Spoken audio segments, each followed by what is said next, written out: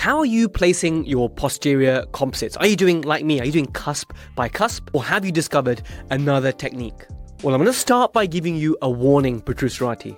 This episode may completely change the way you place your posterior composites. I'm talking here bread and butter, daily restorative dentistry. It might just completely foundationally change it to the core. And of course, it's got to be for the better. So the technique that we talk about today, the fast modeling technique or the fast modeling bulk technique, this could be an absolute game changer for you in your practice. I know I have internalized it. And thanks to our chat with Ahmed Tadfi today, even now, I myself am changing the way I place my posterior composites. Because although I enjoy the cusp to cusp and getting the nice anatomy, and something I was taught on course many years ago, and I've just been doing it and I'm in a good flow, I just feel that the efficiency can be a bit lacking. You know, doing 2mm increments, use something called the snowplow technique, which Ahmed also uses, so I'll let him explain that in the middle of the episode. And whilst I'm happy with how my composites look, and thankfully post-op sensitivity is not an issue in my hands. So for me to change, I'm resistant, because when you have a winning formula, why should you change? But the number one reason I will be changing to this fast modeling technique, also known as the espresso technique, which you'll hear about. I just love it. The whole one-shot concept, which we'll go into full detail. But the lure of it, the attractiveness of this technique is the efficiency part.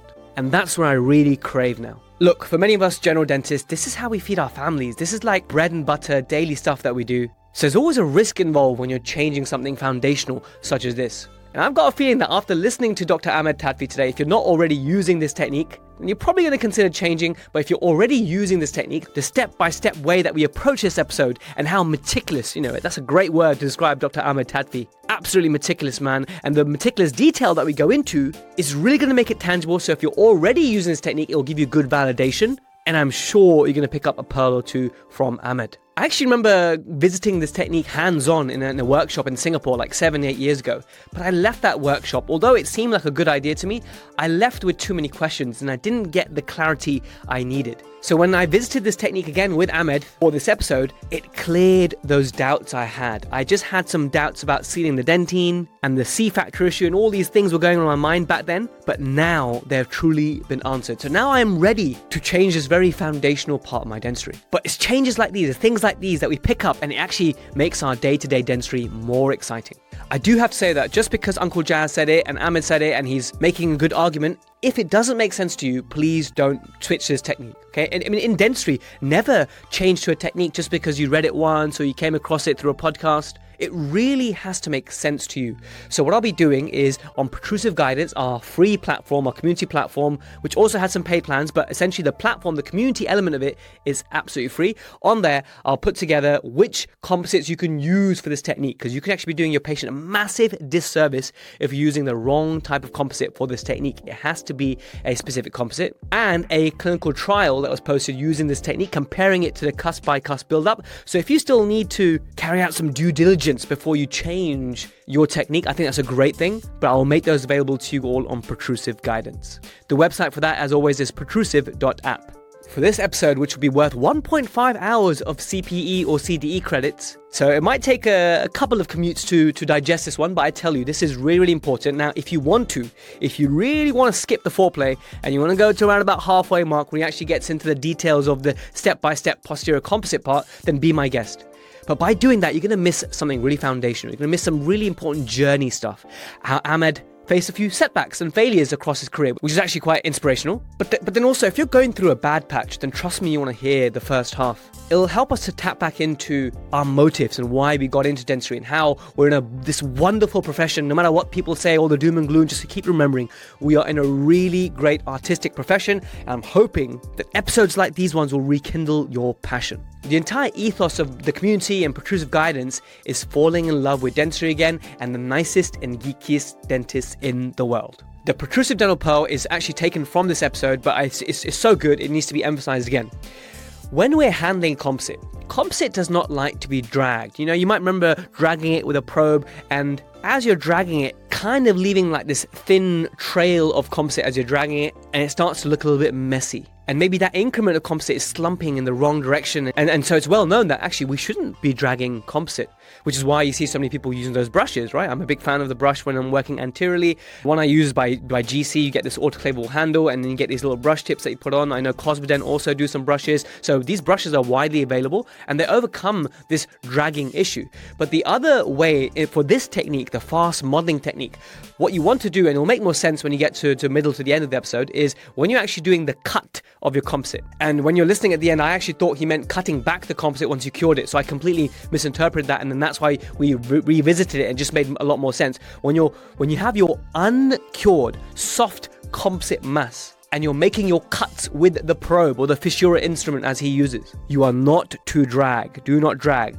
You're doing like this up and down cutting motion. See, cutting is much kinder and nicer to the composite than dragging.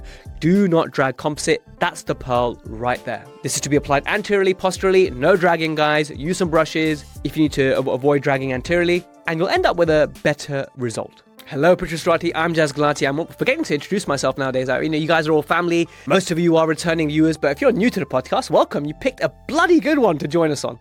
Before we join it, I just want to give an announcement about the offer that's ending on 3rd of March. So, Protrusive Guidance is a free platform, right? If you want to come for the love of the community and a place to discuss your cases and just be a sponge and absorb and grow and learn together, then come and join us. The website is protrusive.app. We do have a human process of approving each person. So if we have any doubt that you are not a dental professional, you ain't coming in. So if you're still waiting for an approval, chances are you haven't checked an email that Marie has sent you to just validate, maybe asking for a certificate for those who we found it difficult to verify. Now, some of you will want to take advantage of the Ultimate Educational Plan. That plan is £39 a month or $49 a month. There's also a plan in euros and Aussie dollars from my Aussie fans out there. If you take advantage of the annual plan, you get 27% off. And that generous 27% off expires on 3rd of March.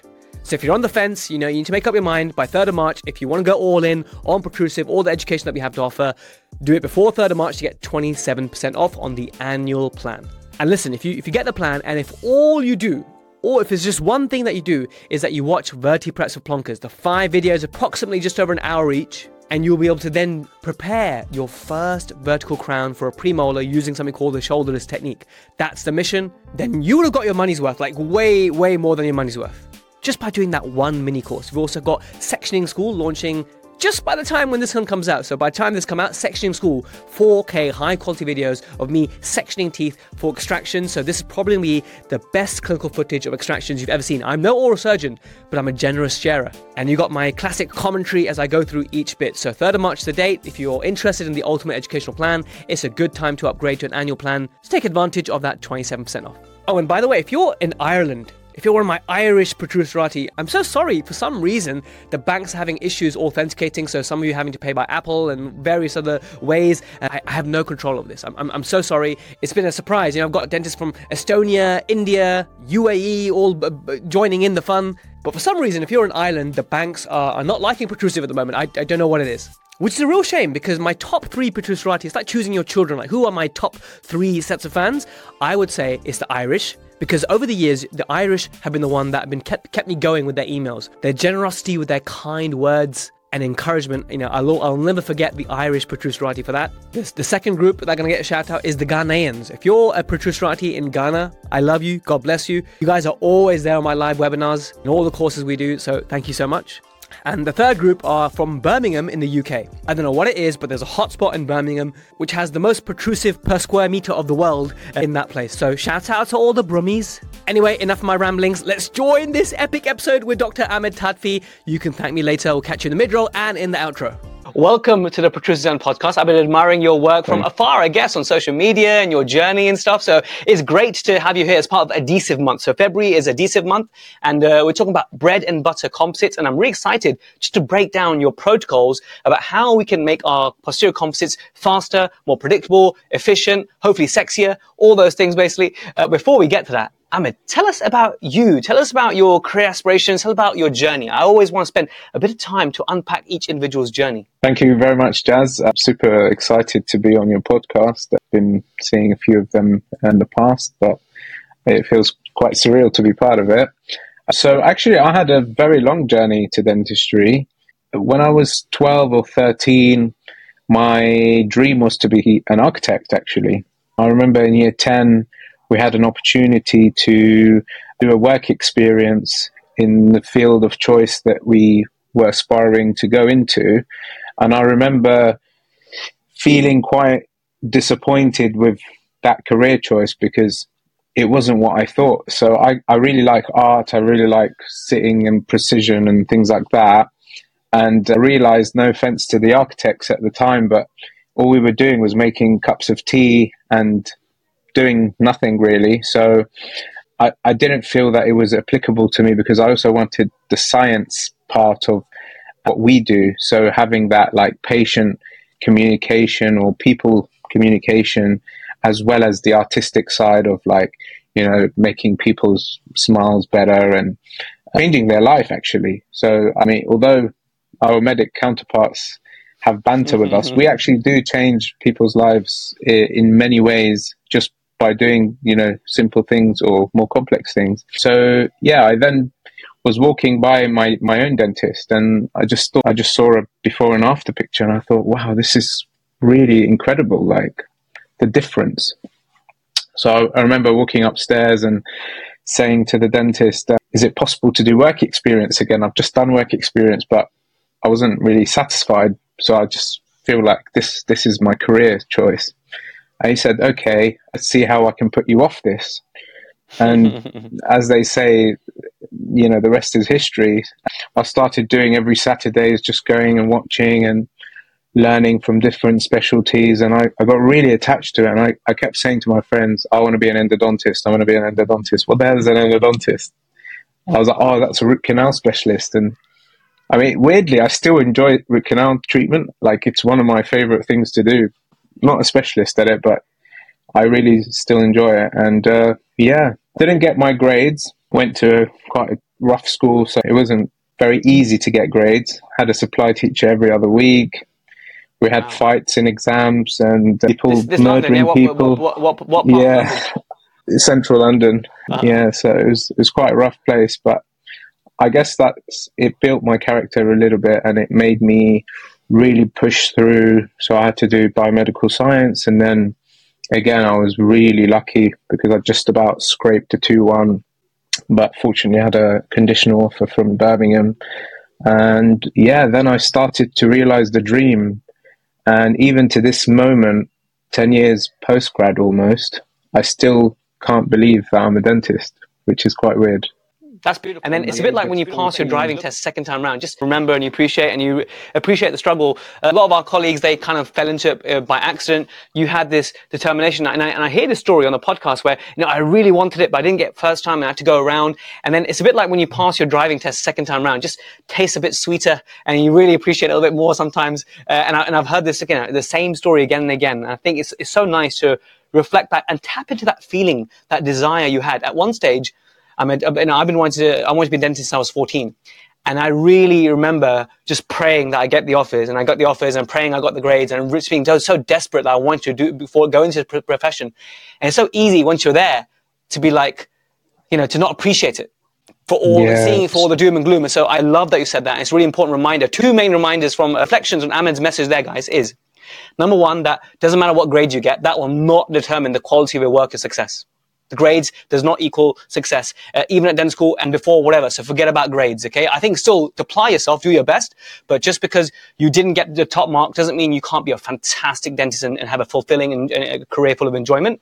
And the other one is just remember why you came into the profession and tap into that energy when you're feeling a bit down. Absolutely. I'll just add to that, actually. You mentioned about dental school. Even dental school, I wasn't really a lectured person. I liked to listen to a lecture, but I wasn't one of those people that would take notes down and go over things. I was more practical, hands-on, wet-fingered. So even the third year, I had to repeat the third year, which for me worked out the best thing ever because it was the easiest year, ironically, when I failed from one subject. But it was the one subject in biomaterials, but it made me do all the other subjects again without having to do any exams for them. But in addition to that, have an extra year of clinics. So at the end of fifth year, I managed to pick up like a couple of awards from dental school, which even I wouldn't have imagined that I would be sort of in the position to. So what I want to say about that is that the time I felt horrible, I felt sad, I felt like I let down my parents, my friends were moving up and I was like making new friends or had to be making new friends. So if anyone's in that position, I really believe that God always works in ways that we don't understand. So everything that happens, it just happens for the best for you. Like I always tell the story to friends and even patients about the king and his apprentice who would always go out and about, and his apprentice, whatever happens, would say to him, oh, this is God knows best, God knows best. So one day the king cuts his arm and the apprentice says, oh, don't worry, God knows best. And the king says, how dare you say that? I've just lost my arm. How can you say God knows best? Go to prison. And the next day the king goes out without his apprentice, gets caught by a tribe, and the tribe take him to sort of give him to their gods or their spirits as a gift. And they realize his hand's chopped off. So they say, oh, we cannot give this to our gods with the hands chopped off. Release him. So the king goes back. He pulls his apprentice from prison and tells him, oh, look, this is what happened to me. You were right. God does know best. But tell me one thing. What happened to you? You ended up in prison. So that was a bad thing for you, surely. He said, well, if I was with you, they would have let you go, but they would have taken me because I had nothing. So God does know best. So just like a funny story, but it really does. In the grand scheme of things, it doesn't change a lot if you have to do another year. I know a lot of great clinicians that had to do another year, but just think of it in that way. Mm-hmm. I appreciate you sharing that parable. Very good. And just to different learning styles, like you were like not into lectures. I mean, I was massively into my lectures. I used to be there front row. Most of the time I was happy to be sitting by myself, front row, had my iPad out, I was recording the audios, I was typing notes. There's a really cool app at the time called SoundNote, and I was in love with it and stuff. So I was always really, really into it in that way, but everyone's got different learning styles and stuff. But regardless, if I hadn't done as well academically, I don't think that's what determines your success in the future. The theme that I've covered, to add on to a parable you mentioned so many times in the podcast before is the whole Steve Jobs quote, right? You can't connect the dots looking forward, you can only connect them looking back. And so that's always a good theme to revisit. Now, the main topic for today, Ahmed, that was brilliant. The main topic for today is the espresso technique, which I really want to just, we're in there before we hit record button, telling you about it, and then how it used to be known as a fast modeling technique for composites. And so I'm really excited because I don't use this at the moment, but I know that I'm going to give it a go after our chat today. So my job is to make it tangible enough for myself, and then to also, through that energy, make it tangible for the Protruserati, so that we can actually have all the benefits of it. So I think the best way to approach this is why don't we just look into how you were taught to place a posterior composite, and maybe as a new grad, the techniques you were doing. Like my anatomy in the past, when you're a new grad, it's hit and miss. You spend a lot of time doing occlusal adjustment. You're kind of lost. You don't know the sequence. And eventually you pick up, okay, let's turn it into a class 1 first, do the marginal ridge first, and you figure that out. But then you're always developing your style, you go on courses, you experiment, you always think about how can I minimize that shrinkage stress. So I want to hear the warts and all story of your own progression, your own approach, your own recipe for your posterior composites, and how that led to, and then we'll break down the espresso technique. So please, Ahmed, over to you. So again, very interesting one. For the first 3 years post-grad, I must admit, they were probably the most difficult years of my career, because I qualified thinking, wow, this is the dreams come true. And then going into practice thinking, oh my God, what the hell have I done? Like, from numbers of patients to not knowing everything, or just not being able to find the right materials, the right instruments, not working with the same staff members. And I thought, gosh, this is really tough. Back to the clinical part of things, the way I was placing composites was kind of similar to what we were taught at university. So try to get some isolation, whether it's rubber dam or not. Again, this was a struggle at the beginning because we didn't really know what rubber dam was in the practice. I did, but no one else did. And it was as a new grad, were you using? Just interested because everyone's different. Yeah, new grad probably are not using rubber dam, and they fall into bad habits, and they fall out of habit of using it, even though they were taught dental school. As a new grad, were you quite pro rubber dam from the start? Yeah. So I had a really OCD picky thing about rubber dam and auditing all my endos. So for the first 2 years of my career, I remember walking around with like 2 USBs and putting every single endo x-ray that I did. Good, bad, long, short, exposed, perforated, you name it, it was all on there. And I said to myself, this would be my kind of self-critique, because for me, you're your worst critique, you're your worst sort of analyst, if you like. And that was what I was using to improve. Now, with regards to composites, I mean, I was very fortunate to be taught by the late Lewis Mackenzie, rest in peace and his soul. He was like instrumental to everything I do now. He was the guy that made me fall in love with the artistic part of dentistry and being interested in how to make them look beautiful but functional and all of that. But once you qualify, you don't have the time that you had at dental school to be able to afford to do that. But there was me trying to push the boundaries and trying to do what I thought was the best thing to do for the patients, and spend 1, 2, 2.5, 3 hours on one tooth.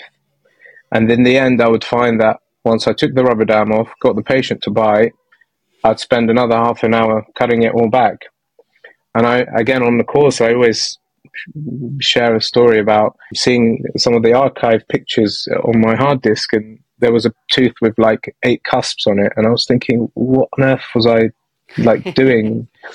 Sort of making things up, you know? And I got to a point where at the end of my 3rd year postgrad, I was feeling the financial pressures, I was feeling drained, I was feeling mentally like challenged.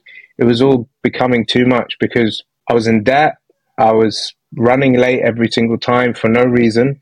My work wasn't good. Especially if it was maybe an endo or a composite, because you're trying to exert yourself and then you try to do all your wonderful anatomy, level up, portfolio building, that kind of stuff. And then, ends up being running late. It happens. Exactly. And it was just catching up. And at the time I thought, you know what, I'm going to call it a day.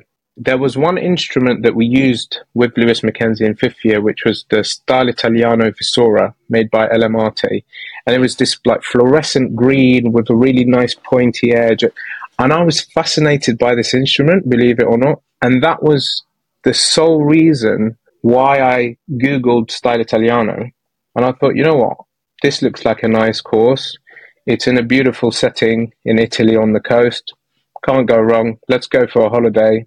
And then I'll come back, hand in my notice, and do chefing or something like that. I was ready to quit dentistry. This was like the last supper for you. This was like, okay, let me just go out with a bash. Let me just do a tax-deductible course somewhere, and then maybe I won't have to look at teeth ever again. Yeah, exactly that. Seriously. Like, it's amazing how things work. I got there day one. I was like, you know what, it doesn't really matter, but I just want to see how amazing, like, why are these guys so amazing and stuff. And I sat through the talks, and then I did the hands-on, and every day, it was a 4-day course, and I was thinking, my God, like, my work looks really good, and it hasn't taken as much time as I thought it would. And they're showing me 10-year, 20-year, 30-year follow-ups. Like, okay, this is the recipe to success, because it doesn't have to be overcomplicated. It doesn't have to have every single detail that God created, because no matter what we do, we will never be God. And actually, it looks 99.9% better than anything I've ever done. Let's give it a go. So I thought, you know what? I'll give it a go. The first month I was practicing the techniques, and I was thinking, my God, this is so crazy. I was becoming proficient, efficient, profitable. And I just thought, this can't be true, because this isn't what we were taught at university, but somehow it works. And it was that phrase, there was a phrase they used in the lecture, which was, simplicity is the ultimate sophistication, which is something that Da Vinci quoted. And it blew my mind. It really is. Simplicity is the ultimate sophistication, because instead of using everything that you know and trying to put everything that you know in one thing and just taking everything that works from those steps and applying it, you've not only cut out the steps, but you've cut out the mistakes, you've cut out the voids, you've cut out the risk of making a mistake, because the more steps you add, the higher the chances you make a mistake. And the confusion with your team. Because again, if you don't have the same staff member, or they're sick, or they're away, or you work in a different site, you have to be able to relay that information very easily, very proficiently, without confusion to your partner, essentially, in work. And it just made everything so much easier. And with that ease, all the other things fell into place: efficiency, proficiency, profitability. And they have this really nice motto: dentistry should be feasible, teachable, and repeatable, and then profitable, because you need to make a living. Absolutely. But those three things: feasible, teachable, repeatable. And if you can get those three things with anything you do, you'll be successful. With your patients, with your staff, with yourself. I see where they all come from, but the teachable one, I've been reflecting on this, because you're in education, I'm in education, right? We know, I've been reflecting a lot about this. And I think that maybe even that teachable one, we should change that word. I know where it comes from. I think we all know where it comes from and the reason behind it. But I think a better term might even be learnable. Yes. Teachable is more in the teacher perspective. I think learnable is in the learner's perspective. Yeah. So if you look at the learning pyramid, you'll see that 5% of knowledge is retained by reading or going to a lecture, but 90% of your knowledge is retained when you can teach that thing to somebody else. That's the golden nugget right there.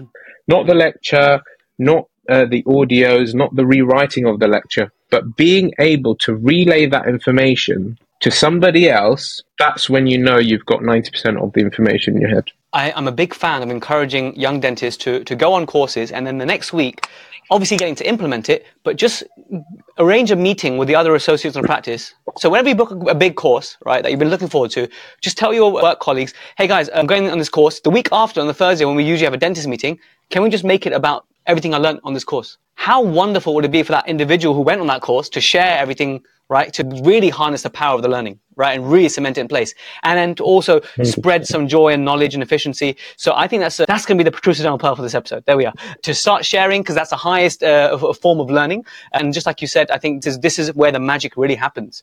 So when you actually came away from Italy with that technique and you've been using it in place, and just tell us about the beauty of the term. So at that point, was it fast modeling technique as we know it, or was it already called espresso? Just tell us about the evolution of that before we then describe one example scenario. Sure. It was actually in 2014 when Professor Louis Hardan, professor of St. Joseph University in Lebanon, and Dr. Murad Akinov from Azerbaijan, they actually came up with the technique, the fast modeling technique. And what they did is they published a paper in Polymers. I can't remember the impact factor, but it was quite a high impact factor for the study they did. And they showed a 1-year follow-up using a bulk fill material and the technique, which was fast modeling technique. And I think you can just type in fast modeling technique Polymers, and we'll put it in the show notes and the downloads. Yeah.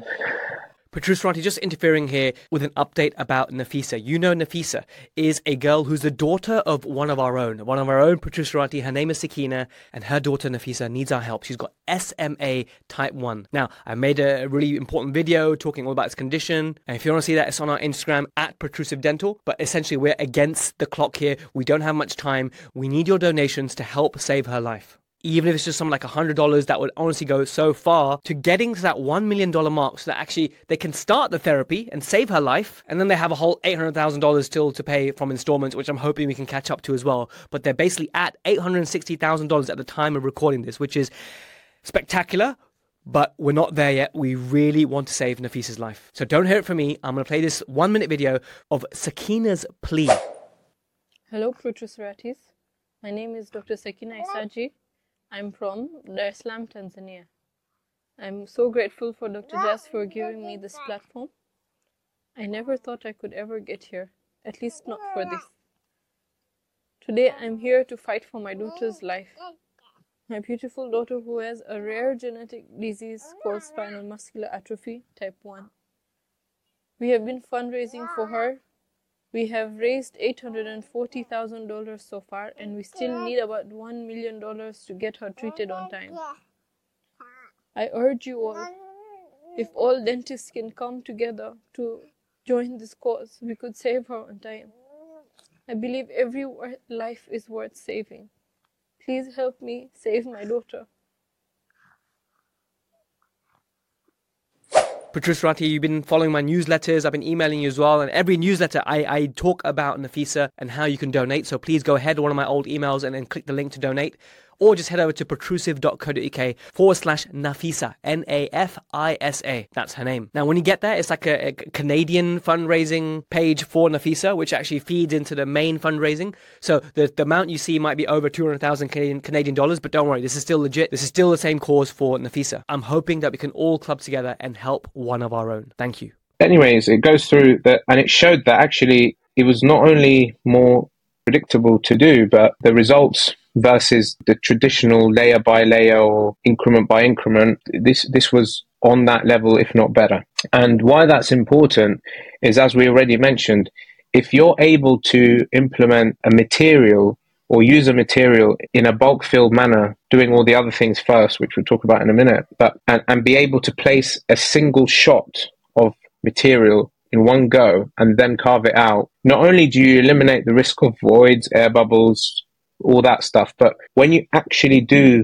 the cutting, because you can essentially erase everything and start again, you can actually get much better cusp formations and anatomy overall without making the mistake of building a cusp, maybe overbuilding it or underbuilding it, and then having to go around that by building all the other cusps or go back and cut. It's a really nice way. If you've got one single mass, you can build everything up, check it before you cure. If you've got a mistake or something, essentially erase it or erase that part and redo it without the risk of having a problem later on. So now, more recently, just to unify the term. Actually, I mean, if I was actually recording with the BioClay guys yesterday, and so very similar concept. So, of essentially over contouring and being reductive, right? Is it a fair way to describe it? I would say that not really overbuilding. No, it would be more reading the tooth. So you would build a mass, let's say 4 mils. It depends on how deep your cavity is, but even if you're using a bulk fill, we do say use bulk fills cure up to 6 millimeters, and they cure from the base to the top. That's how their particles are made to work. We would never do 6 mils. We would do maximum 4. So depending on the depth of your cavity, if it's, let's say 5, you do a 2 mil first and your final 3, or a 3 and then your final 2. Nothing less than 1.5, essentially. But let's say you got a 4 mil cavity. Once you've treated the cavity and little things that you have to do beforehand, but imagine when you put a single shot of composite in one go, you are eliminating the risks of voids, bubbles, things like that, because you've got less tampering with the composite. That's the advantage of the technique. Then when you're cutting the composite, you're reducing the shrinkage stress anyway, because you're cutting each cusp at a time. And okay, this is where I got confused. This is the beauty of me. I'm glad I didn't read up on it before I spoke to you, because this is me now in the same mindset of someone listening to this for the first time, right? So when you said cutting, I thought you meant like once it's cured, you get a burr and you cut back. That's what I thought. Actually, yes, what you mean is using that Posterior instrument or similar and actually doing the magic bit, which I can now visualize, but you're going to explain shortly. Okay, wonderful. I'm now in a happy place. Okay, good. So let's go with that now. So that's why I thought it was reductive. You see, okay, now it makes sense. I think the best way to approach now is let's just talk through a scenario. The scenario is a lower right first molar. It's a leaking disto-occlusal amalgam restoration. Classic. It is, for the sake of covering all bases, it is going to be a 5.5 millimeter depth cavity. Okay. It is just very slightly subgingival. It's a little bit tricky, but isolated and everything. In fact, let's not even talk about isolation. Let's talk about, is there, you anesthetize, and then go from there. I want to know your exact step-by-step sequence, every geeky goodness, and I'll probe you various stages. So actually, it starts with the radiograph, first and foremost. So reading the radiograph before you start, that gives you all the clues, or most of the clues, as to how to approach the treatment. I like to use the power of 3. Supragingival, subgingival, crestal. If it's supragingival, easy. You don't need to consider gingivectomy, crown lengthening, or whatever. A wedge and a rubber dam does the trick. If it's subgingival, you might have to do gingivectomy, you might have to use a bigger wedge, or you might have to do some form of non-surgical crown lengthening. And if it's crestal, obviously, you might have to pick up a blade or do crown lengthening before anything else. So we start with that first, and then we move on. Now, the scenario that you've mentioned is subgingival. Again, if it's subgingival but not crestal, then usually I'll just place the rubber dam. So once I've anesthetized, the rubber dam goes on. I like to do a quadrant isolation. So whether I'm doing one tooth or three teeth, I'll isolate from the distalmost tooth to the central incisor. If they've got a retainer, then it will be distalmost tooth to the 4 or 5, and then the opposite 5, again, just to retract the rubber dam in a way that you can visualize the whole area. So it's more comfortable split for the down. patient. So between the retainer part is split down. Or no, you just do, let's say, Mask it 7 over. to 4, Got it. 7, 6, 5, 4, and then 4. Got it. It pulls the And rubber it'll dam just just from the same way. hide over incisors, basically. Exactly. Right. And reduce the risk of saliva creeping in and stuff like that. And then the next question is to pre-wedge or not to pre-wedge. That is the question. So depending on where the cavity is, you would either pre-wedge or not pre-wedge. Now, when you wouldn't pre-wedge is if you've already got a broken contact and you've got, I don't know, sharp area or cutting area. Obviously, you probably want to remove that before you even try the rubber dam, even because you will tear the rubber dam no matter how many rubber dams you go through. So all of these things you have to think about before. The other trick I would say is take a piece of floss, and if it goes through and it keeps breaking, then you know that your rubber dam is going to probably tear and break. So you might be better off cutting the cavity before you put a rubber dam on and then putting on the rubber dam to do the next steps. But let's say that's fine. Then pre-wedge and choose the right wedge. Again, there's a fantastic article on the Star Italiano website called Mind the Wedge by Dr. Giuseppe Chiodora. And it basically goes through everything about wedging, like from wooden, plastic, silicone, cutting, wedges, customizing, the whole shebang. Free, so not to bore them about wedges. We will add that on because we all like a bit of info. I mean, nowadays I'm doing a lot of wedge lists because I'm using certain matrices that negate the need for that, which is great. But I mean, I'm still wedging 30-40% of the time, especially when I'm using my sectionals and the circus and the trial error and the trials and tribulations. But when you learn a bit more, get more experience, you know which wedge to use in which scenario, how to modify the wedge, and when to use a diamond wedge, all these little nuances that we love in restorative dentistry. Exactly. And then I would cut my cavity.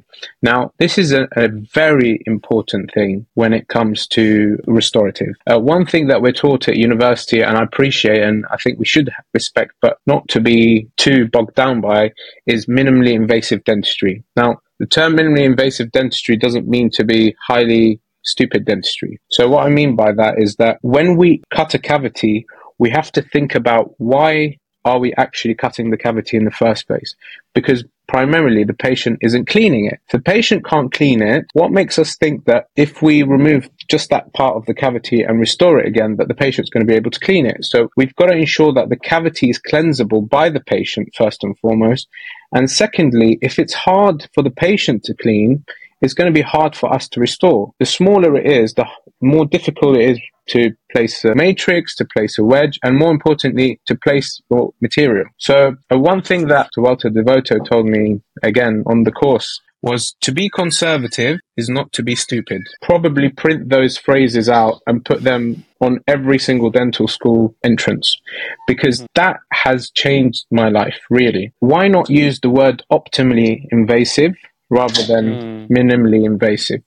So to be optimally invasive means two things or three things. One, the patient can clean it, whether they brush twice a day, 10 times a day, or no times a day. It's more cleansable. Two, it means it's easier for us to restore. And if it's easier for us to restore in a class 2 setting, where the most important part of the whole restoration is that class 2 wall, if you've got a leak there, or if you've got a problem there, it doesn't matter what you do after that, it's a failing restoration. So we are able to be more predictable to treat that part, and therefore the success of our restorative treatment is higher. And that's how you win your patients, that's how you gain your colleagues' trust, and that's how you build your rapport and confidence as well. Because the last thing you want to do is think in your head, I'm a minimally invasive dentist, but the patients come back with a second round of caries in the same spot. There's a problem there. Then you're going to cut even more of the tooth away. So you've got to be smart with your cavity design. So flare it, make sure that it's accessible by the patient with a toothbrush, more importantly. Then you move on to the next bit,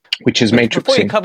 Before we cover matrixing, I just want to give a few reflections on total sense you're talking. When we're being minimally invasive, Lincoln Harris taught me that minimally invasive is not a goal, it's a modifying factor. The goal is, like you said, to get a cleansable restoration in someone who may be more caries prone, and therefore the goal can't be minimally invasive, because if we do that, then it won't become cleansable. So we have to remember that that's a modifying factor. It's not a goal. Sometimes we have to remember that the matrices that we're working with, and you're going to cover this obviously, we have to design our cavities to accommodate our matrix, because if you don't design a cavity well and then you get a kink in the matrix, then you're not using the matrix how it's designed to be used. We sometimes need to be a little bit slightly more invasive to allow the passivity or the correct functioning of the matrix the way it was designed. And so that's really important. And the last thing there is the struggles of a claustrophobic class 2, right? We hate doing these claustrophobic class 2s, and so having more space is just going to reduce your stress massively and actually makes you achieve a better outcome. So I totally echo everything you said there. So please tell us about matricing, but I'm really excited to get to the actual bit where the espresso technique actually comes to place. But by the way, what you're saying, please continue, because I think we're getting so much value from, because you're not only just giving us a protocol, you're giving us the why and the reason. So I'm really enjoying this so far. Please keep going. Thank you. So now it comes to the matrixing part, which again, a lot of people have quite a lot of stress about or confusion. Unfortunately, to this day, there isn't one matrix system fits all. So you might have to have two different matrix systems in your practice to kind of cover everything. There are some, maybe a ring coming out, which might cater for everything, but for now, I'm not allowed to talk about it. What a tease. But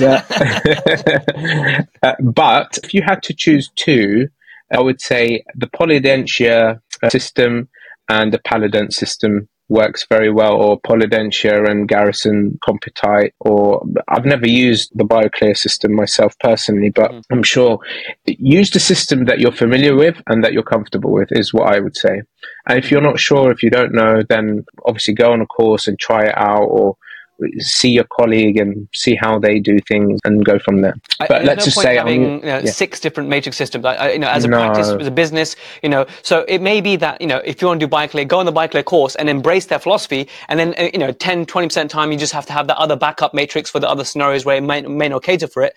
Or if you're going to go all into polydentia and then have the other, I agree, not one matrix, but 2-3 systems max that you have in the practice, and that is going to be enough. But I totally agree. There's no one matrix that's going to be optimal in every scenario. Yeah, exactly.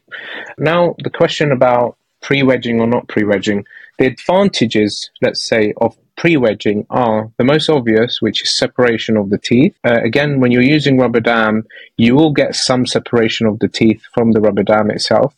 But obviously, the more separation you do, or the earlier the separation you do, the higher the chance you have of actually moving those two teeth away from each other and reducing the risk of iatrogenic damage. The second important thing with pre-wedging is, again, in a deep cavity, the longer the wedge is in that sulcus for, the higher the chance, or the more that the gingiva is depressed by the wedge, which means that if you've depressed the gingiva over that time, you're going to access that cavity much more predictably than you would if you then saw, oops, I've got a slightly deeper cavity now let me put the wedge in. The risk of then putting the wedge in, not pre-wedging, is that you might tear your dam, you might have some bleeding if you've been cutting the burr and you've accidentally slipped and you've shredded the rubber dam itself. There's so many little things that can happen along the way. So again, if you're not sure, my advice would be pre-cut your class 2 before you put the dam on, and then wedge and dam and wedge and go ahead. If you're definitely sure based on your x-ray that you're clear of the gingival margins, then pre-wedge is what I would do. And then I would check my cavity, make sure that I have no undermined enamel. This is another thing, a bit controversial, but again, if we think about it logically, a lot of the time when we are doing the class 2 cavity preparation, we end up with a very thin amount of enamel. And what I used to do, even before I was taught this way, is I would take an ultrasonic and whiz it all away. Or I would take a chisel and chisel it all away. And if you think about it, you've just removed the best bonding material that you've got in that space. So unless it's like completely thin and you can see it's all cracked and broken apart, try to preserve that extremely precious bit of enamel there. And what you can do before you remove your wedge, or if you've not wedged, it's better if you haven't wedged, is reinforcing just that part with a drop of flowable and making it strong enough to put a wedge in and then do your matrixing in your class 2. So there's a little bit of talking about that. I don't want to confuse the audience, but this is maybe for a course, but let's just ignore it. And let's say we've got perfect enamel and everything is lovely. You put your wedge in, or you take your wedge out, sorry, you check your cavities clean. Before you put your ring or your matrix, you want to clean the cavity, or a final clean with the AquaCare if you've got it, or even a sandblaster. If you're using a sandblaster, just be careful you're not too zealous with the button, because then the patient turns into snowman. And a trick is just, if you get a piece of gauze and you wet the gauze and you place it over, then it will kind of soak up a lot of that sand if you don't have an AquaCare. But if you have an AquaCare, just run it around your cavity. I also like to use a greenie just on the periphery of the cavity preparation, again almost like beveling the enamel, because that will give you a much better integration of composite, and also it will strengthen the composite in that area. Often when you see the shrinkage stress, or you see composites after 8-7 years, whatever, you'll see that white sort of dark ring around, and that's because there's not enough of a bevel, let's say, in that area. So just a little bevel around, and then you're ready for bonding. Now, depending on the cavity space, the interproximal space, I'll either put my sectional matrix in the right direction, or if I want to bond and I haven't got a lot of space, I'll turn it the other way around so that I don't have bond on my matrix.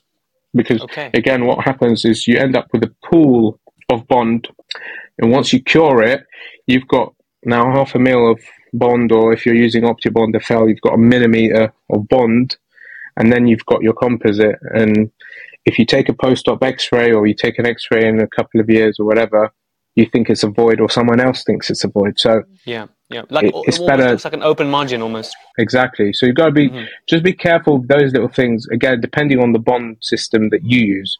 Now, if you ask me how I do it, I didn't quite get that. But I didn't quite get that bit though. So what's the tip here in terms of reversing the matrix? So so basically, you, instead of using it as you normally do, you just for a moment turn it the other way around. And how does that actually prevent the pooling of the bond in that area? So it doesn't prevent pooling of the bond, but it prevents the bond sticking onto the bit of the matrix that you're then going to use to pack your composite against. Got it. So for that part, and then again regarding the pooling, what you want to do is you want to leave the bond for a minute or so just to naturally be absorbed by the tooth. And then if you've got a good 3-in-1, go around it gently, check it on your neck or your arm first to make sure there's no water, or use the suction tip on sort of a halfway suction just to remove any solvent. Now, we missed a bit about etching, which I'll just quickly go through. I do selective enamel etch only, and that's because I'm using a universal bonding system. So going back to the easing and the predictability, let me just tell you one thing, guys. These companies, it's in their best interest to give us the best material, because if it doesn't work, we won't buy it. And if we don't buy it, they don't make any money and they don't make any more product. I've been to the labs, I've been to the companies where they make these things.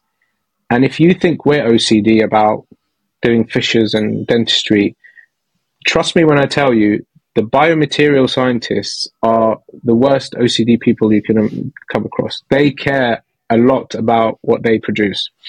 So just to give you an example, Universal Bond, they attached a car and they lifted a car with Universal Bond.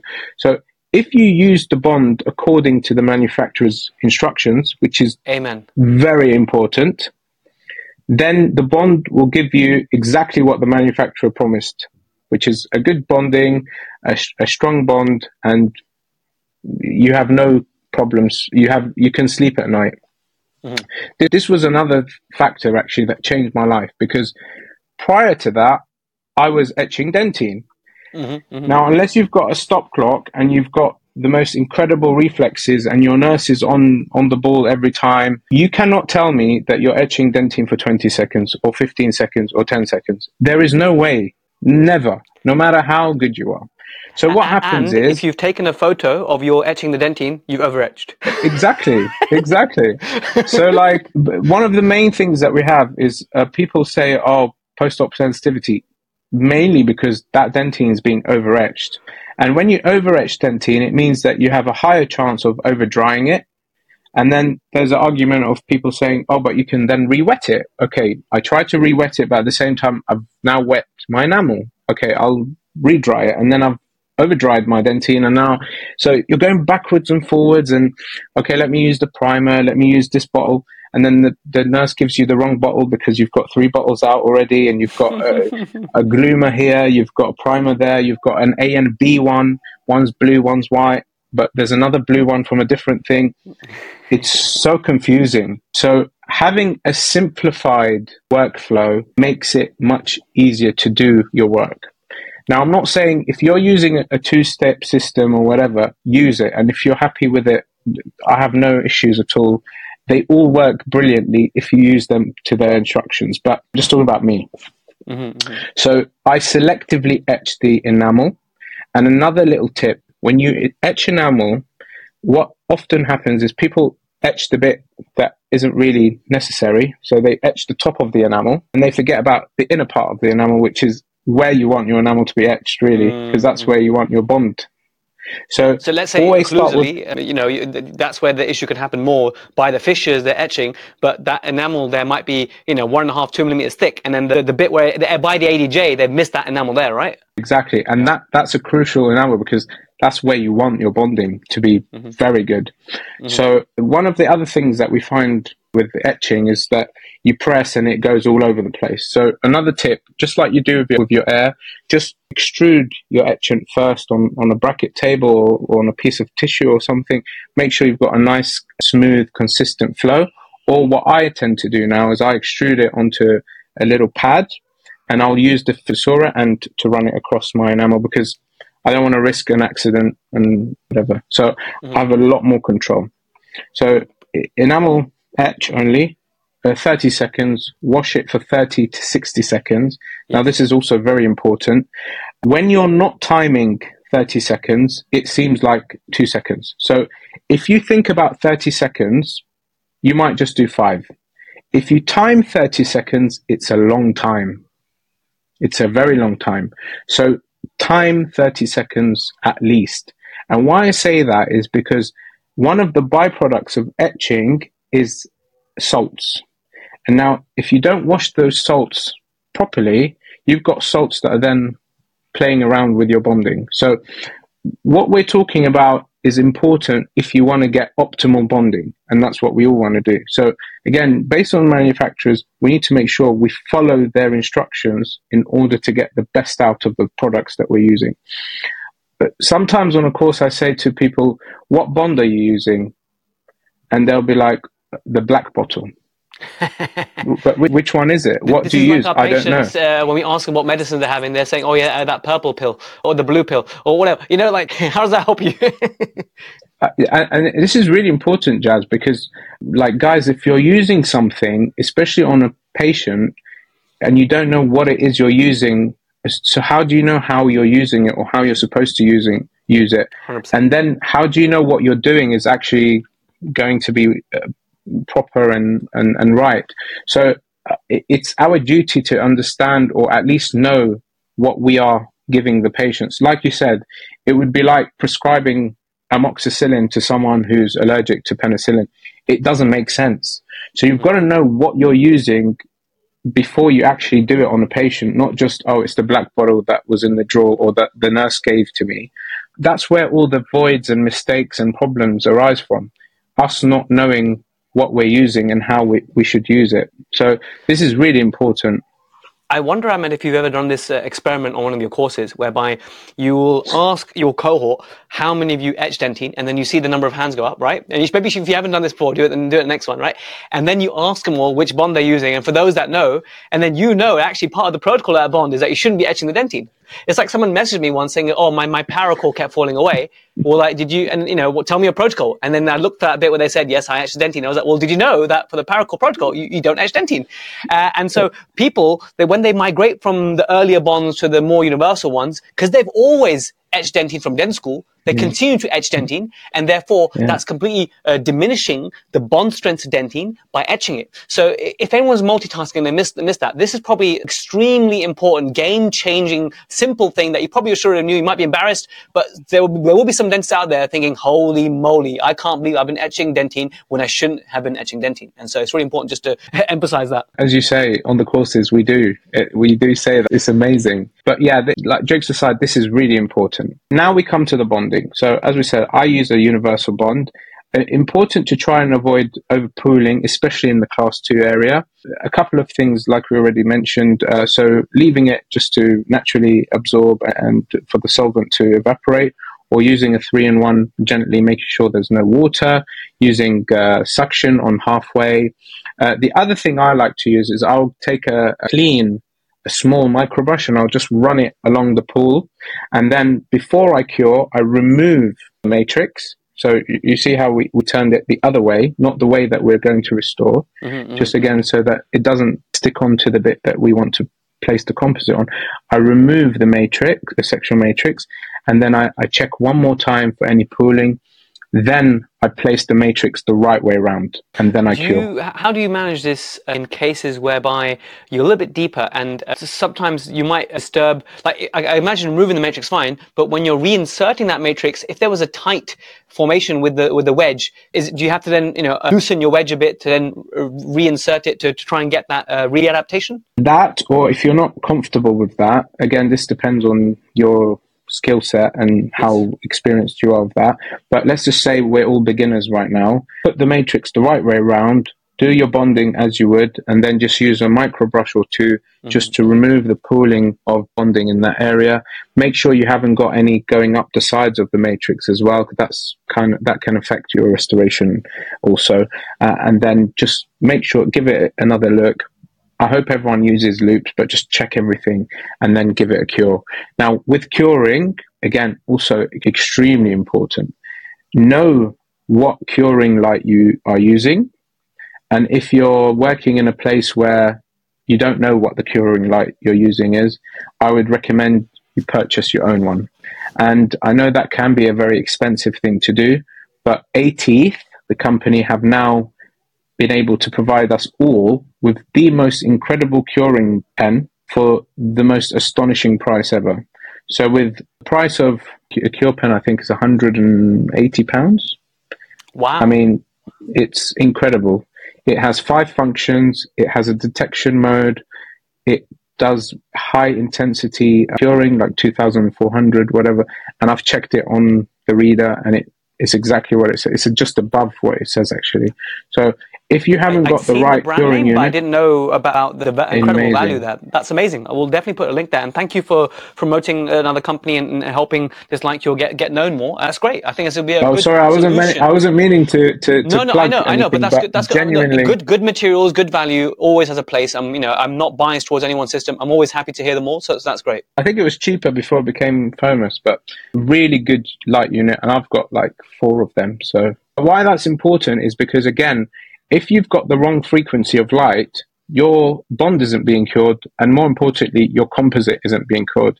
And if those things are not done correctly, your restoration is going to fail, or is failing as we speak. So curing time, again, I just have a rule, depending on manufacturer's instructions, but I do a minimum of 40 seconds. I prefer 60 seconds on the first cure. Regardless, you can't over-cure something. Another tip that I personally do, especially in the extremely deep cavities, and this is just, there's no science, it's just something that I once thought about. If you place a cure quite close to your fingers or your nails, you feel that it gets quite hot.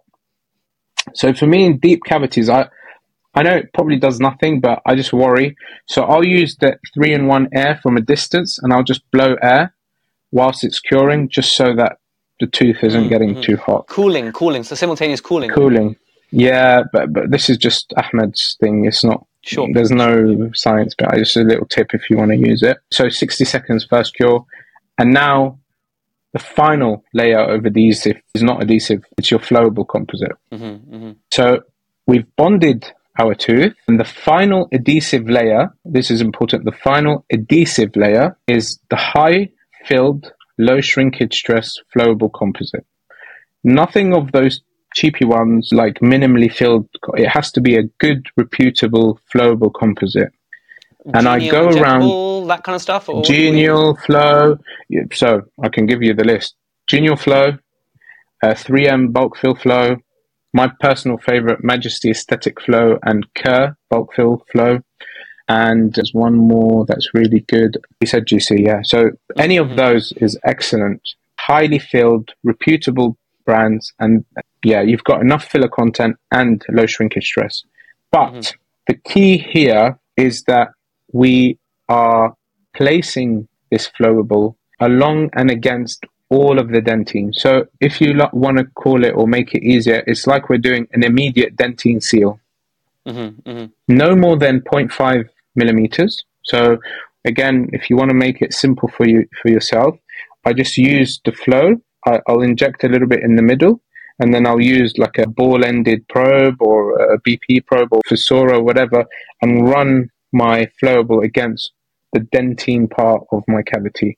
Make sure you get the walls, make sure you get the base, very important. Again, what that does is it gives you a nice flat base, and it seals your dentine layer, and it secures your bonding layer, which is what we want to do in this technique. We want to secure that bonding layer. Be careful not to go into the interproximal space, okay? Now, if you even leave a little bit because you're scared to go into proximal, leave a little bit. You don't have to go all the way, and I'll explain why in a minute. That's my final adhesive layer, a flowable composite to secure my adhesive layer, and then cure it again for 40 seconds. Now we can move on to converting the class 2 to a class 1. Go for it. Yeah, I mean, Should I carry on? I don't do this. Yeah, please. I don't do this at the moment. So very interesting. Essentially, you've described an immediate dentine sealing, which is great. I'm really enjoying this because this is something that's new to me in restorative. Obviously, I do IDS for my overlays and stuff. The kind of concept that you described very nicely. You've definitely got me interested for the next steps. The next step, I think, you're going to be the marginal ridge, quite classic. Is that right? Yes. So the marginal ridge. Two things here in converting the class 2 to class 1 that I was struggling with personally. But also, how do we make sure that those little nitty-gritty areas are perfectly sealed? It's impossible to tell, right? There's no way of telling unless you extract the tooth. So what other ways are there that we can use to increase the chances of ensuring those areas are sealed? Because like endo, with restorative also, the seal is the deal. So what I do now is I place another bit of flowable right at the junction of my matrix and tooth, and I run along with my Fissura or my probe, and I run that flowable along the base where the matrix junction, meets the tooth. The base where the matrix meets the tooth. And then I take my paste composite. Heated? I haven't cured yet. You can heat it if it can be heated. So you need to check it is heatable, because not all composites are. But yeah, however you choose to go. And I like to personally use compules here in the gun. Make sure you squeeze a little bit out. Check that it's a clean bit of composite that hasn't been, in the cupboard or no lid and there's dust particles or something. So if you're not sure, just remove that 0.5 or 1 mil out. And now you take the gun. Remember, we have not cured that flowable composite in the space yet. And we place the paste, the same flowable that you used earlier for the IDS type. Exactly the same. Exactly the same. And now it's called the snowplow technique. Yes. And now you place your composite as deep as you can, or the tip of the and you push in one motion. Again, just one motion. Try not to be just one motion, gently, and almost build your wall. Okay. Now, you want to take a condenser or whatever you usually use to pack your I use the LM condenser or the Solo, the other tip, and I pack from the base to the top, not from the top to the bottom. Because what happens is, if you concentrate on the top, you'll forget about the most important part, which is the bottom, and then you'll cure, and then you won't know that you have a void until you find out. So always concentrate on the bits that you cannot see later on, which is the base. So now I want to condense and pack my composite against my matrix Take your time, slowly, pack. Make sure it's nice, even, nothing more than 1 mil, preferably half if you can, but 1 mil is fine. And then before I cure, I'll use my micro brush and again, dap around the base, make sure it's a nice smooth wall, okay? Now you're probably asking, what do I do with the excess that I have on the marginal ridge height? How do I fix the coronal part? Which again was the most annoying thing for me at the start, because how do you get that right? You can eyeball it, but you might underdo it or overdo it. Now, if you underdo it, you've got a risk of having an open contact or no contact with the patient. If you overdo it, you risk overdoing the rest of your restoration and then having to cut everything back once you take the dam off. So again, the genius, who is Professor Louis Hardan, he actually invented an instrument called the Posterior measurer, again from LM Arte. I've got this. And it has two parts. One part is a calibrated 1.5 millimeter to make your cusps if you're doing 2 layers. But the most important part is the fork, which has 2 same side ends. And you place the fork over the matrix. And what you do is you run it along the matrix and the opposing tooth, because you've got the height of the adjacent tooth. And what that does is, because that's already a fixed height, the instrument cannot go further down, and therefore you get the exact height of the marginal ridge when you run it along. And then again, you just tidy up, take the micro brush, I think, is the most underrated instrument that we have in our cupboards. It's used for everything. Micro brush, just make sure everything's nice and smooth, remove any excess with a pointy probe or the Fissura again, and then just double check one more time with your posterior measurer, and then you can cure. Now you can remove your matrix. But again, because you're building up that wall in one go, I have, again, just as my thing, what I'll do is after my first cure, I will gently peel off the matrix, and I have 2 light curing units. I'll go on one side, my nurse does the other side, and we cure again in between to make sure that all of that composite is cure. We then remove just the matrix band, not Leave the wedge. Leave the wedge behind, remove the matrix, and give it another 20-second cure with you and the nurse if you're lucky to have 2 curing units. If not, then do both walls again. Listen, now at that price of 8 teeth, you can buy 10, all right? And then also be the same as a vendor. You can. Exactly. No, this is exactly my point.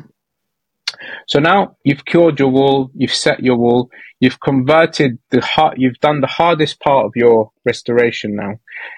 Now, if you're late, if you're running late, or if you ended up with problems that you've had to, focus on, like we said, cavity preparation, a subgingival cavity you weren't aware of, the wall took a little bit of time, there's no harm in putting a temporary cavit, whatever it is, calzonal, and getting the patient back. No harm in doing that, because you've done the hardest thing. Even, let's say, if you want to play Russian roulette with the pulp, that's another story for another day. But let's say you just want to make sure that you don't have any pulpal issues, put that temp on and bring the patient another day. The next time they come, it will be the easiest restoration you ever do in your life. Because you've got that immediate dentine seal type layer already covering your dentine, protecting the pulp. You've got the contact, you've got the height correct, so the occlusion is not going to be too proud at the marginal ridge area. So you've pretty much set yourself up for success. And this is, I'm sure you're going to say afterwards, that on reflection, if you do a percentage of the appointment, this is the most critical bit. And once you get to here, the next bit is the espresso. Yes. And again, this is to all the new, especially the new dentists, new colleagues.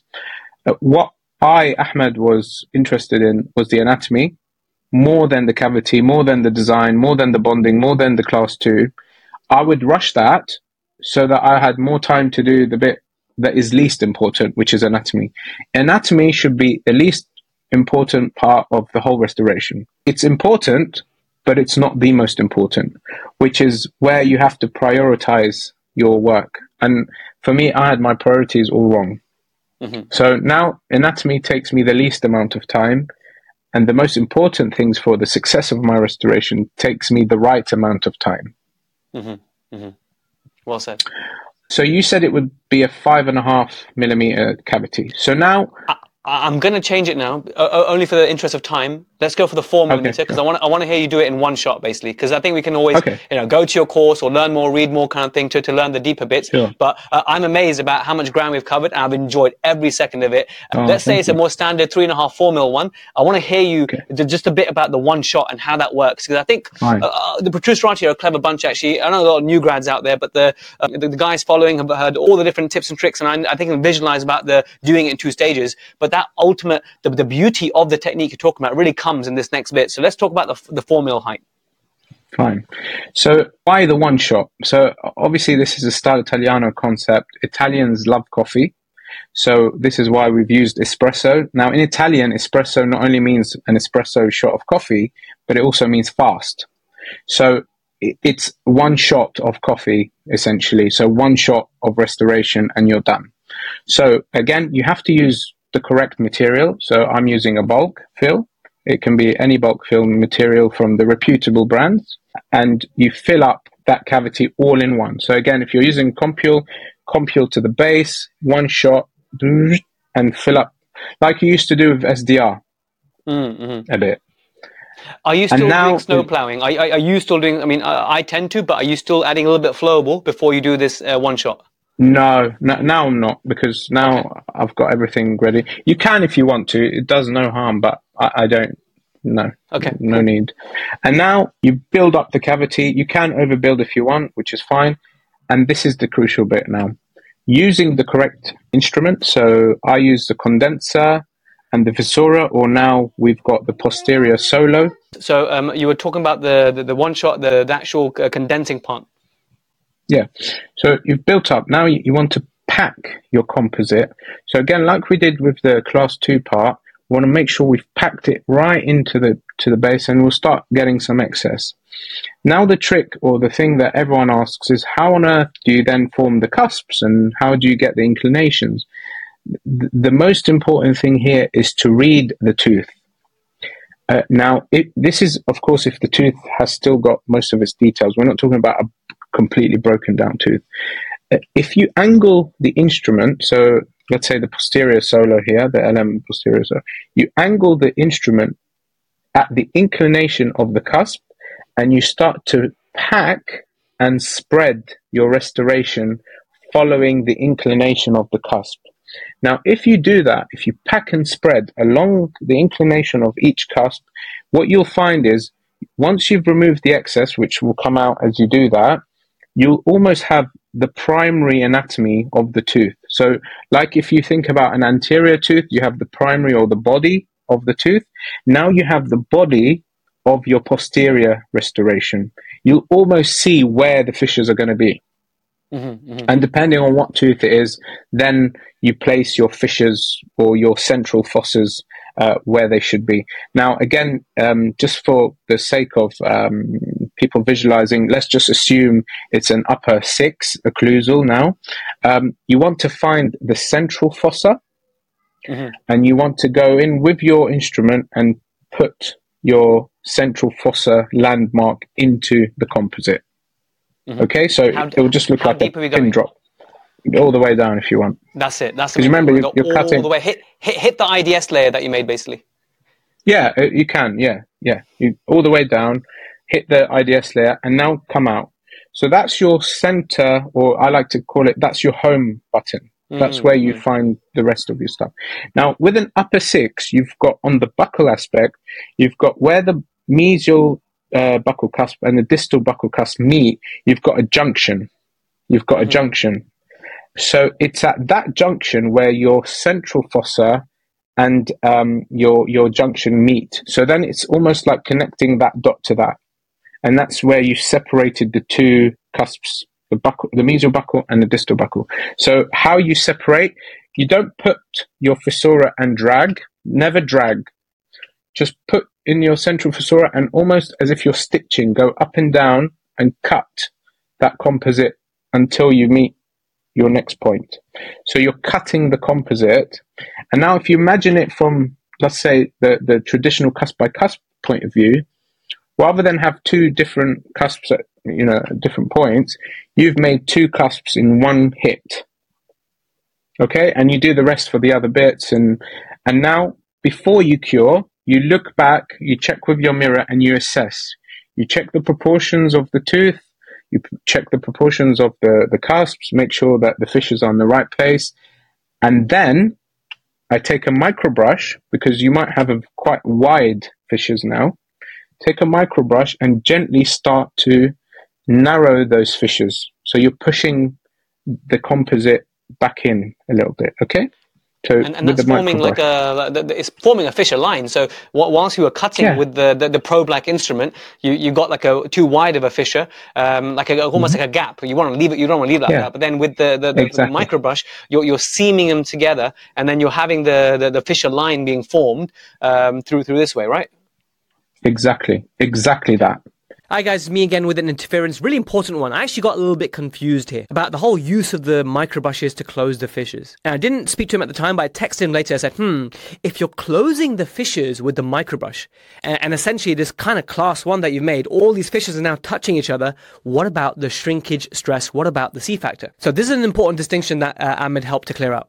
Firstly, when you're using the micro brush, you're not actually closing the fissures all the way. You're actually leaving a bit of space for your bulk fill flowable again to go inside. So the micro brush isn't closing it. You're actually leaving that little bit of space, tiny space for the flowable. Now, he says that even if in some areas you do end up closing it or it ends up getting closed, firstly, you still have that, the IDS type layer, the layer of adhesive covering the dentine everywhere. And also these bulk fill restorative materials are actually way less shrinkage stress than traditional flowables. So I'm glad I raised that with him, and I'm just passing that on to you guys, because I know that you were probably thinking the same thing, right? Anyway, you're doing really well to make it this far. I hope it's been worth it so far. Let's rejoin Ahmed for the last bit. And then once you're happy with the fissure line, however you want to form it, you then just double check and cure. Now, that usually takes me, that last layer will take me no more than 2 minutes. Espresso. Hand on heart. Literally, as long as it takes for an espresso cup to be made, it takes about 30 seconds, really. Now, once you've done that, again, your audience might be wondering, so now we have these fissures. What do we do with these fissures? Should we leave them alone, or do we seal them, or what do we do? I personally seal them. That's, again, my personal... Some people argue you can leave them. Again, if you've been overzealous, I would discourage you from leaving them and seal them. So now you kind of want to do a fissure sealant with the same flowable that you've used for your base, for the IDS, and for your snowplow. Same one. You take the tip of the flowable if you want to, or you put it on the tip and you go for it. However you usually do a fissure sealant, do it. I just take an extra fine tip, I place it into my fissures, and I squeeze it into the fissures to make sure that flowable really closes my fissures. Now you're probably wondering, why on earth have you just created fissures and now you're closing them? This is the bit where you can either add some color, and I would call that characterizations, not stains, because patients don't like the term stain. So call it a characterization or a tint. I call it dental masturbation, but you can call it what you want. Yeah. Lewis Mackenzie, rest his soul. He used to call it that too, actually. Okay. But yeah, so this is, if you want to add some color alongside that, it's the right time to do it. I personally wouldn't add the color without placing the flowable first, for 2 reasons. One, the flowable is going to have a lot more filler content, but also it gives you a pool of flowable that then you can use very minimal color composite, rather than just have almost like a pigeon poo stain. You don't want it to be too much. The other thing that you have to do before you do that is you have to remove the excess with a micro brush. So even if you feel like you've been very accurate, take a big micro brush now, a large size, and just run it along the tooth and remove all of the excess as much as you can. Then if you choose to put some color, you can. If not, that's fine. The other thing I would say to the listeners is that if the patient has color, fine, add color. If their other teeth do not have color, please do not add the color, because they will see it and they will ask you, what the hell is that? So use your sense, yeah. And then cure it again for 60 seconds. Fine. Now, very meticulous. I am. Now comes the next bit, which is, do I use glycerine and then do another cure or not? And now remember, we've done a class 2 to a class 1. So glycerine is important for the areas that we are unable to reach when we come to polishing. And ideally, you don't want to be taking any polishing strips into proximally. So you're not going to be able to polish that as you would like. And you shouldn't need to if you've followed all the steps correctly and you haven't tampered with your matrix and you haven't distorted it, etc. So here, I would add some glycerine and I would cure once again, because you'll always have some uncured resin in the class 2 part. Whether you want to do that for occlusal is up to you. You don't have to, but again, I always say there's no harm in curing again. It's just an excuse to cure again. So there's no harm in doing so. And then we cure and the restoration is finished, or so we think. Now we want to polish our restoration from the occlusal aspect. Now again, at university, I was told you don't have to polish posteriors. I do for 2 reasons. The first thing is we're providing a service for the patient. The last thing you want to do is you want to spend all that time, take all that money from the patient, and then they rub their tongue along the surface and it feels like sandpaper. That's not very nice.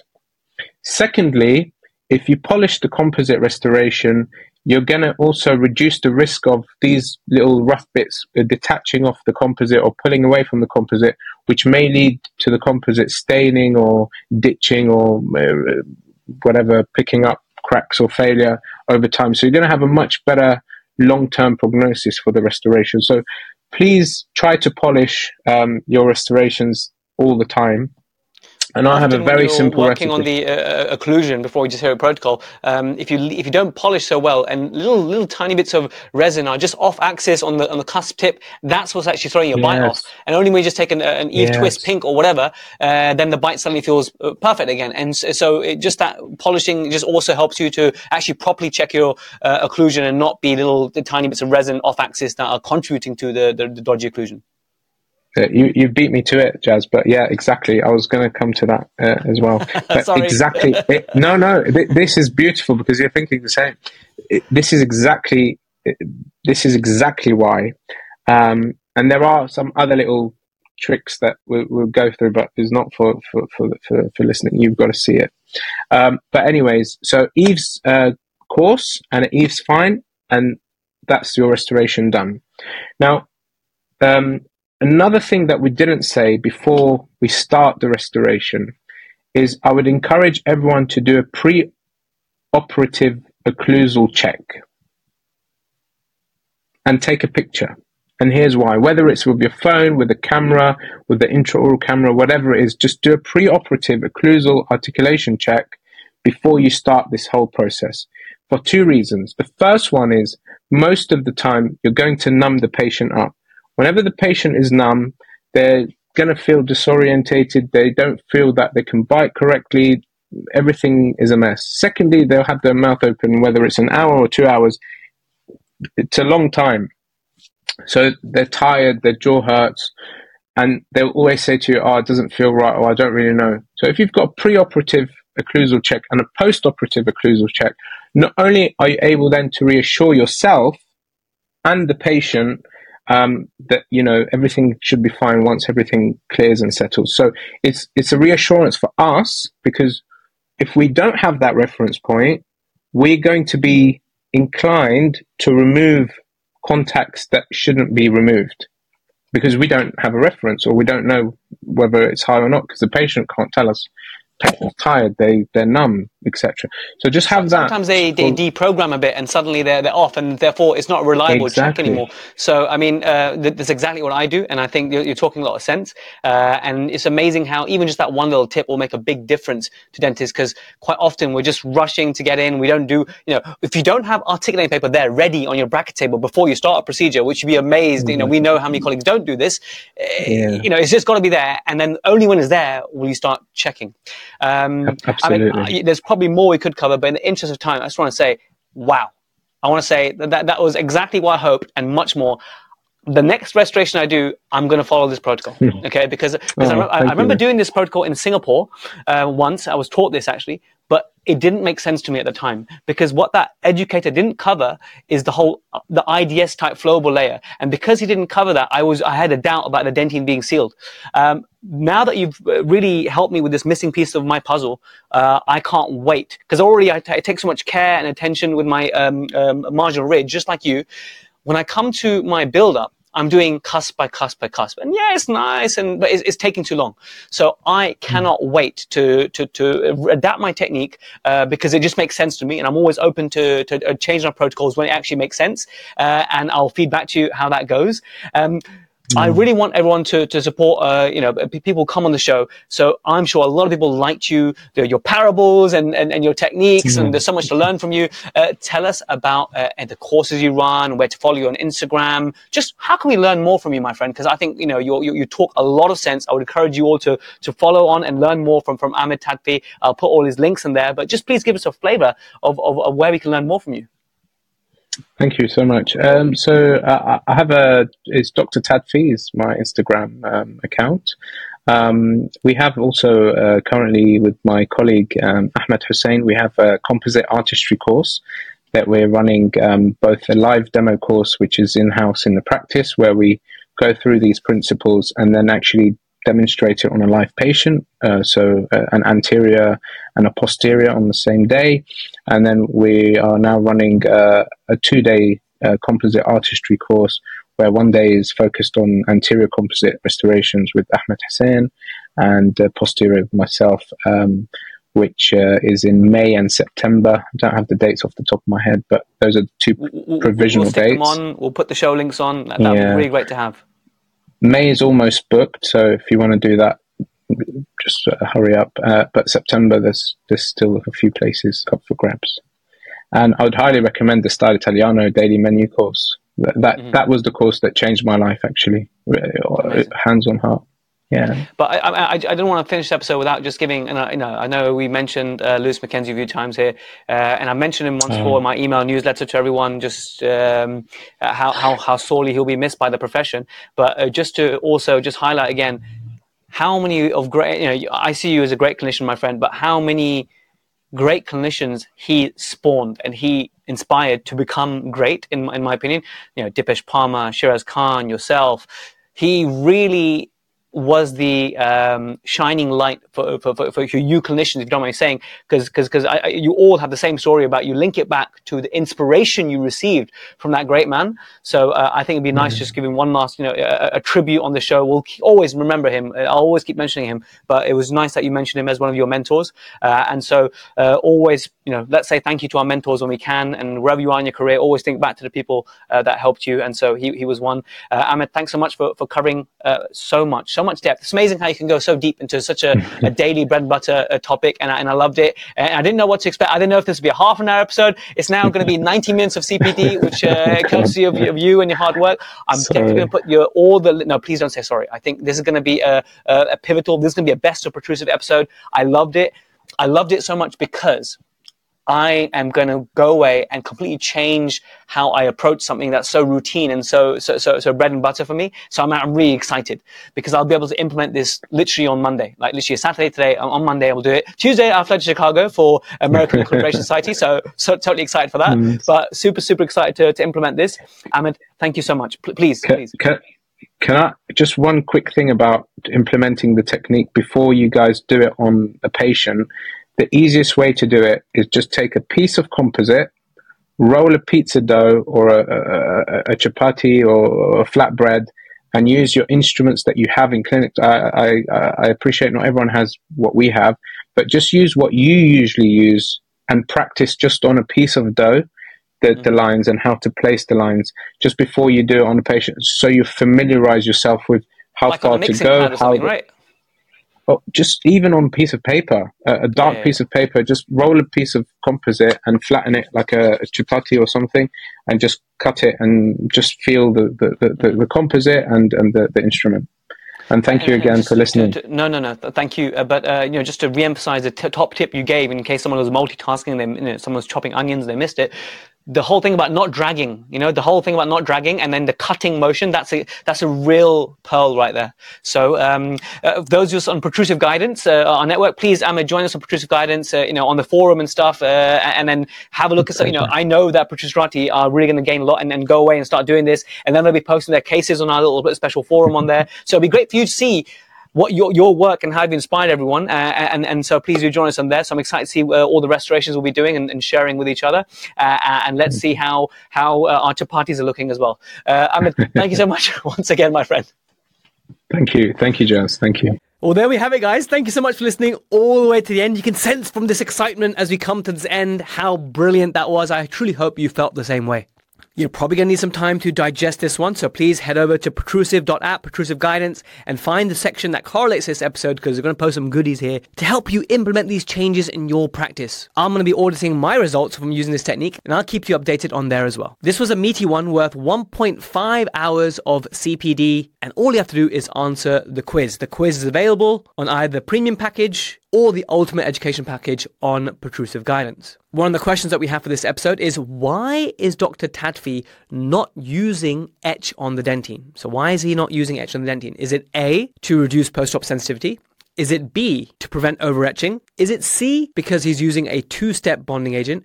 Or is it D, because he's using a universal bonding agent? There's one key reason why not to etch the dentine, and we did address that in the episode. So did you actually listen to that part? Did you actually listen to the whole way? And also your understanding of what we say. In the show notes, I will put a bit more about how you can follow Dr. Tadfi and check out his teaching programs as well. Now, I just want to read out some fan mail or some words of appreciation that the Protruserati send out. This one here is from Dr. Abid Ansari.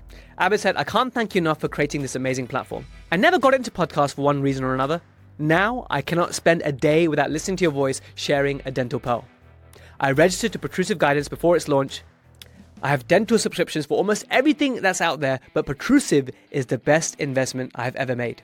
And Abid, thanks for letting me kindly share that with the Protruserati. I really appreciate it, my friend. The next two episodes, because actually I've got a two-parter now, is about the BioClear. It's about the BioClear system, not necessarily as a matrix, not doing the focus on the matrix. Of course, we'll talk about the BioClear matrix, but I'm more interested in the BioClear philosophy. I'm a real big fan of David Clark, the inventor of the BioClear system. I think he's like this quirky, mad scientist kind of guy. But actually, I'm so proud to be hosting Dr. David Carroll and Diana McKenna, Protruserati. This is, David's an actual Protruserati. You'll see him on the YouTube channel just commenting kind words underneath the lessons, and it's great that I'm just amazed that a prosthodontist from the States like him, with the caliber of cases that he has, actually tunes in, and it's so humble. You'll see from the next episode how humble and kind he is, and he really embodies all the values of a Protruserati. So stay tuned for that. I think you guys need a bit of a drink or something after this one, because this was a heavy one, but I'm hoping it's been an absolute game changer. Anyway, I'll catch you same time, same place next week. Bye for now.